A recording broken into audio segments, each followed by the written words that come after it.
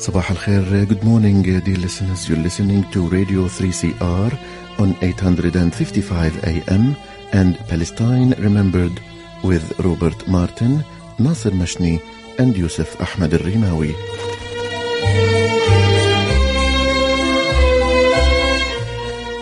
Palestine Remembered is Australia's only English language radio program that is totally dedicated to Palestine. We'd like to welcome those listening on 855 and those that will join us on podcast at 3cr.org.au.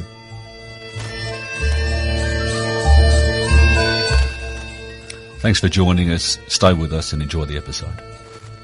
Bringing you the news and views and the untold side of the Palestinian struggle for freedom from a Palestinian perspective. Good morning, listeners, and welcome to another episode of Palestine Remembered. Today we're joined by Wissam Ahmed, who is the head of the Centre for Applied International Law at Al-Haq, who has been working as a human rights advocate since 2006, focusing on the area of business and human rights within the context of the Palestinian struggle for the right to self-determination. Good morning, Wissam. Good morning, Nasser. Thank you very much for having me. A pleasure to have you on board, my friend, a pleasure. Wissam, one of the things we like to do whenever we have a new guest on the show is have them explain their Nakba story. Well, I mean, my parents actually went to the States in the mid-'70s, originally from El Bira in the West Bank. And they went for economic reasons to the U.S., looking for the American dream, so to say, and finding a better life outside of the challenges within the context of occupation. I grew up, I was born and raised in the U.S. and grew up most of my life in the South in Louisiana. Growing up in the U.S., but having Palestinian parents, first generation, hearing them speak about Palestine. Palestine was always considered home, and that was instilled within us, even growing up in the U.S. And I, as a Palestinian American born and raised in the U.S., I more felt myself American than Palestinian, with regular visits back to Palestine to visit family. And it was actually a change in the perception of how I saw myself in relation to the U.S. and in relation to Palestine took a dramatic turn after 9/11, where there was this change in perception of those that were around us and how they viewed us. And that led to a self-reflection of how we view ourselves within the context of growing up in the U.S. And that led to some introspection of better identifying where I fit within this complex dynamics. And after I finished my studies, I did travel and self-exploration to try to figure out what I wanted to do with my life. And it was actually during a period in South America. I was in Argentina. And there were protests going on against George Bush's visit at the time, back in 2005. And a lot of the Argentinian protesters in the streets of Buenos Aires were wearing Palestinian keffiyehs as a symbol of their protest to the neoliberal economics being imposed upon them. And that led me to think about checking to see what Palestine could offer and what I could offer to Palestine. And so in 2006, I came for a visit, actually, and I came on my American passport through Tel Aviv. And there they did their background check, and they found that my father had registered me when I was very young under his Palestinian ID. So they found that I had a Hawiyya number, this Palestinian ID number that the Israelis issue. And they stamped my American passport with that ID number and told me they'll let me through this time, the airport, but I won't be able to come back through the airport. Anytime after that, I have to go via the land crossing through Jordan. And so for me, it was a blessing in disguise because it allowed me to be able to stay in Palestine, which I wasn't sure I'd be able to do. It would have been much more difficult to do on a tourist visa, coming in and out and asking for this renewal. And that opened the door for me to explore Palestine, really get to know Palestine better. I met my wife to be here as well, and found a great job here with Al-Haq, where I've been since the beginning. But I say it was my love for Palestine that brought me here, but it was true love that kept me here. And so now I have my wife and 3 daughters that I'm raising here in the context of occupation, and it's their future that trying to improve with the work that we do. We're going to get to the work at Al-Haq, but just very quickly, your parents have stayed in the States, or have they come back? That's they come back and forth. I still have family, brother and sisters in the U.S., so they go visit. But their ultimate sort of retirement plan is to settle down here in Palestine. One of the things that I always, whenever I go home to Palestine, I say home to Palestine because though I look like us but sound like them in the context of my accent, I feel at home in Palestine far more than I feel at home in this colony. In the system, the white settler colonialist system that exists in Australia as it does in North America. Because the smells are our smells, the sounds are our sounds, the language is our language. There's a different concept of home. Right. You've been there fully inoculated now. You're a proper Palo now, having been home so long. So do you find it strange going back to the States now? Are you a tourist there? I think so. I mean, because I'm here more often than there, but I'm also, still a foreigner here as well. And they joke about my accent and my Arabic, the saying, "Arabiyat thqal." So my Arabic is very heavy. But I say with each passing year, I reduce the weight a little bit, a kilo here and there. Right. Now, Wissam, the reason we've got you on, and you recently published an article in This Week in Palestine, and it's called "The Evidence is in the Archives." Now, listeners, we're going to put a link to that in the podcast, so make sure you go and check it out. It is an amazing article. You went to the New York Public Library, Wissam, in 2016, and you discovered a box. Yeah, it was one of those things where I was visiting for work purposes, and I had a little bit of time to explore around me, and I saw that the New York Public Library was nearby, and I was already interested in the issue of business and human rights and the role of corporations, and so I just did a general search on what might be available there, and the issue of the Palestine Economic Corporation came up in the search. And so that triggered my interest to go visit directly. And sure enough, I pull up these documents, and it was my first archival experience. And so it was really an interesting experience of almost like treasure hunting, digging, knowing there's a lot of things buried there, but not knowing exactly what you might find. But it was finding the specific document from 1925 titled "The Colonization of Palestine: Means and Methods." And this document really laid out the thinking at the time about what was going on in the Zionist mindset about how to pursue this colonial endeavor. And I was very fascinated by the fact that they were debating how to pursue the colonial ends of philanthropy and taking support out of solidarity, or pursuing it as a business venture along strict business lines. And for me, that reaffirmed what I have been seeing within the context of Palestine today, that Israel has refined a best business practice of colonialism and has made the occupation very profitable, thereby perpetuating, prolonging the occupation and perpetuating it. And so it was the connection of that past thinking to the present dynamics, which really inspired me to delve deeper into how this business mindset applied to the colonization of Palestine, and dig deeper into the different business components that arose throughout the colonization of Palestine, and how business interests developed in a way that supported and facilitated this continuing colonial process. With profits being a key component to that end being reached. Sometimes we'll call it naivety, yeah? The imposition of Israel upon that indigenous land, our forefathers' land. In a naive way, growing up, I thought, how could this have happened? There's a line in your article, and you say, I see in archives as both points on a timeline and a thread that can be pulled further backwards or forwards, while connecting to other threads going in different directions that intersect the political, economic, and cultural components of any social system at any given time.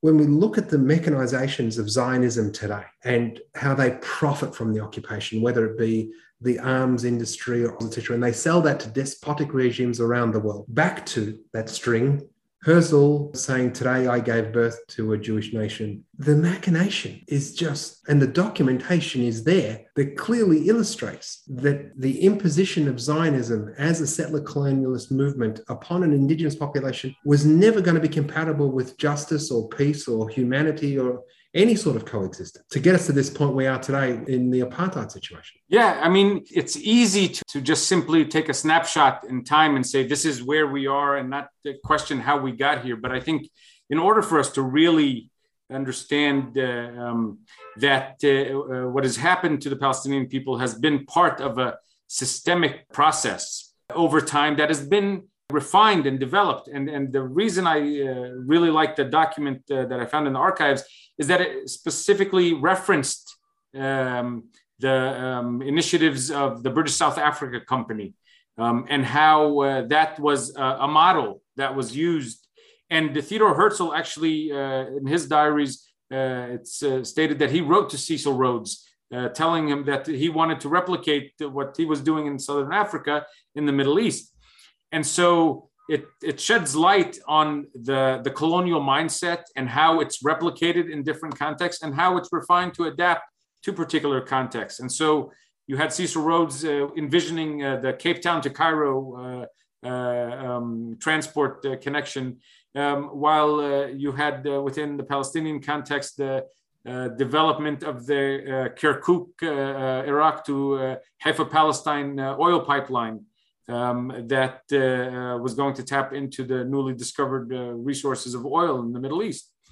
And so these different elements of geopolitical positioning and natural resource availability coming in to converge with the imperial interests all lead to this shaping of the colonial project within the Palestinian context. But the other reason I think it's important for us to see it in this broader context of imperial dynamics and colonialism is because we see a lot of similarities in other colonial contexts as well.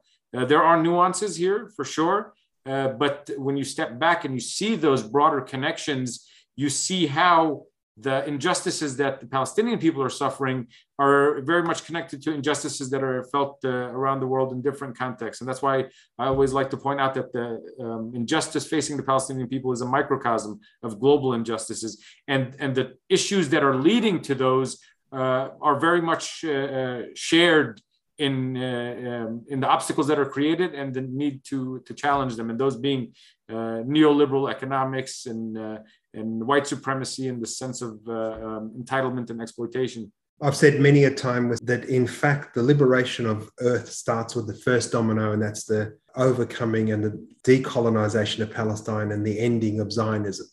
That, in fact, the power structures that exist in the world all focus upon Zionism, and that with its downfall, it becomes a domino that liberates so many other people, because it's the model that today Modi is using in India, that, you know, we see across most of the developing world where minorities are oppressed by a ruling junta, whoever they might be. Yeah, and one of the things I really like, Sam, one of the things I really like what you said about Cecil Rhodes. I mean, the world recognizes Cecil Rhodes as the world's leading colonialist, imposing a non-Indigenous person upon another person's land. And Zionists who claim that they are not colonialists, but in fact Indigenous and returning, that the founder of Zionism, the person who gave birth to the idea of an Israel and a Jewish state, in fact approached Cecil Rhodes and said, I need your help. I've got a project that is colonialism 101. You're my guy. Yeah, it goes even further back than Theodore Herzl and Cecil Rhodes.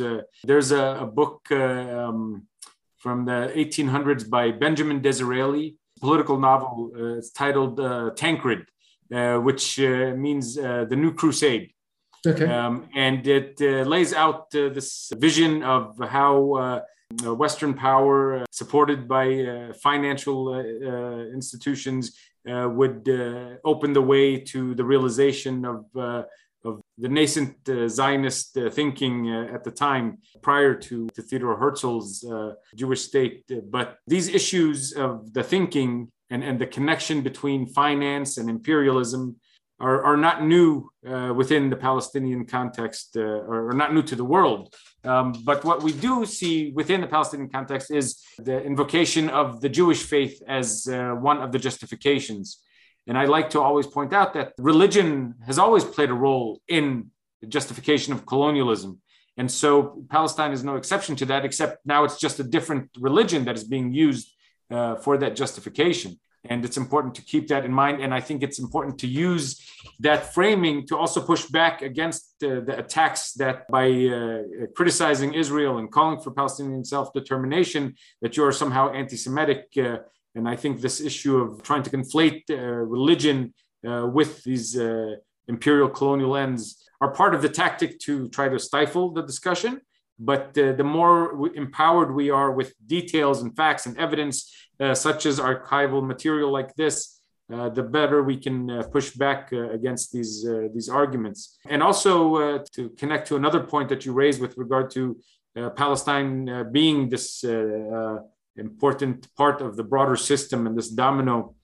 And Nelson Mandela said this at the end of apartheid, that South Africa will never truly be free until Palestine is free, because he recognized those dynamics that are still existent within a post-apartheid. And I say post-apartheid between quotes, because the reality is the settler colonial implications of apartheid South Africa continue. And looking specifically at the economic dimensions and the ownership of land.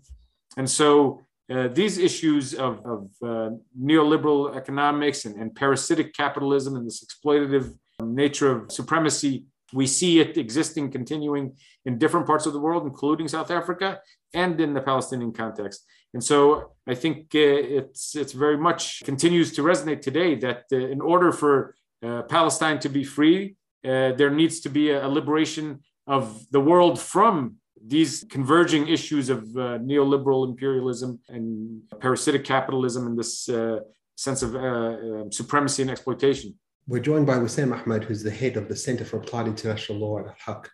Wissam, we asked you to choose a song, your favorite song that we're going to play now. Why don't you tell us a little bit about the song we're about to listen to? Well, the song I chose is Rage Against the Machine, Know Your Enemy. The title speaks for itself, and it also connects to the research that I've done, is in order to really challenge your adversary, you need to understand the way they think. You need to understand what makes them tick to better counter them.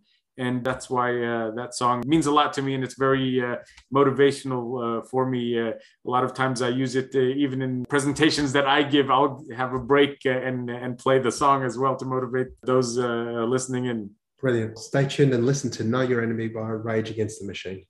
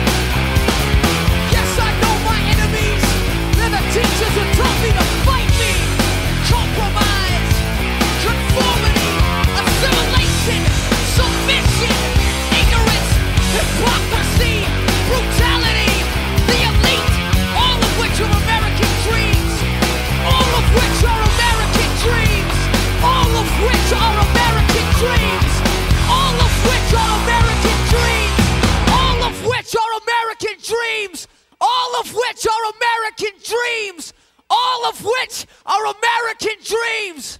Well, that was a great song, Wissam. Thank you very much for sharing that with us. Wissam, this past week we had a joint statement by the foreign ministries of Belgium, Denmark, France, Germany, Ireland, Italy, the Netherlands, Spain, and Sweden, all of them rebuking Israel's designation of 6 Palestinian NGOs as terrorist organizations. The statement was conclusive. I mean, well, I'd like to have gone further, but they said no substantial information was received from Israel that would justify reviewing our policy towards the Palestinian NGOs.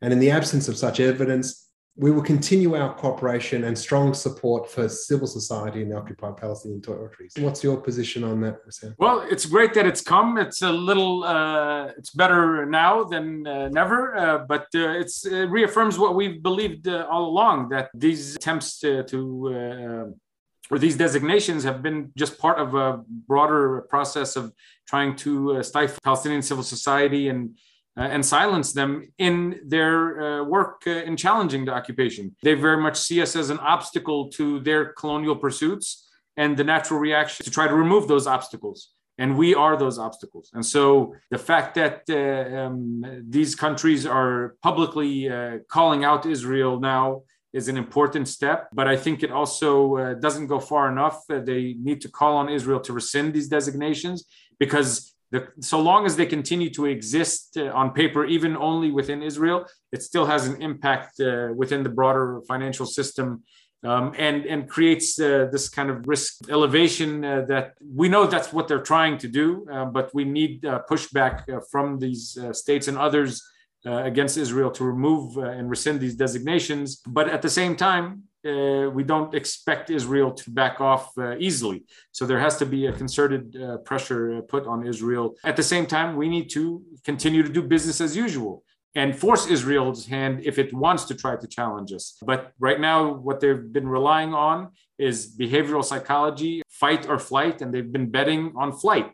They've been hoping that people will simply take this issue of terrorism being put in the narrative, which is generally part of the strategy of conflating terminology, whether it's terrorism, anti-Semitism, and putting them in a way that simply distracts people and leads them to want to avoid the headache. And luckily, we've had concerted support from many partners that have been willing to bear the headache and continue pushing forward. But we know the battle continues. Israel is not going to let up on their attempt to prevent us from doing our work, and we need to continue to push forward. But in the context of occupation, our ability to do so is very much connected to the support we have externally as well. So we have to see ourselves within this broader system of struggling internally, but also connecting externally to maintain that support and have that external pressure continue to play a role. Now, I'm going to put a link to your wonderful file that picture the colonial subsidy, the architecture of exploitation and economic incentive structure perpetuating the colonization of Palestine. It's a phenomenal piece of work. We don't have enough time to talk about it today. Talk to us about Al-Haq and your work and how our listeners might be able to support you. Well, I mean, Al-Haq is the first Palestinian human rights organization, and it was started back in 1979, around the same time that the institutionalization of the human rights regime was developing. And this idea of human rights and the UN mechanisms that were being developed were tools that were available to us to pursue the right to self-determination. And Al-Haq started using those tools, international law that was available, to pursue them.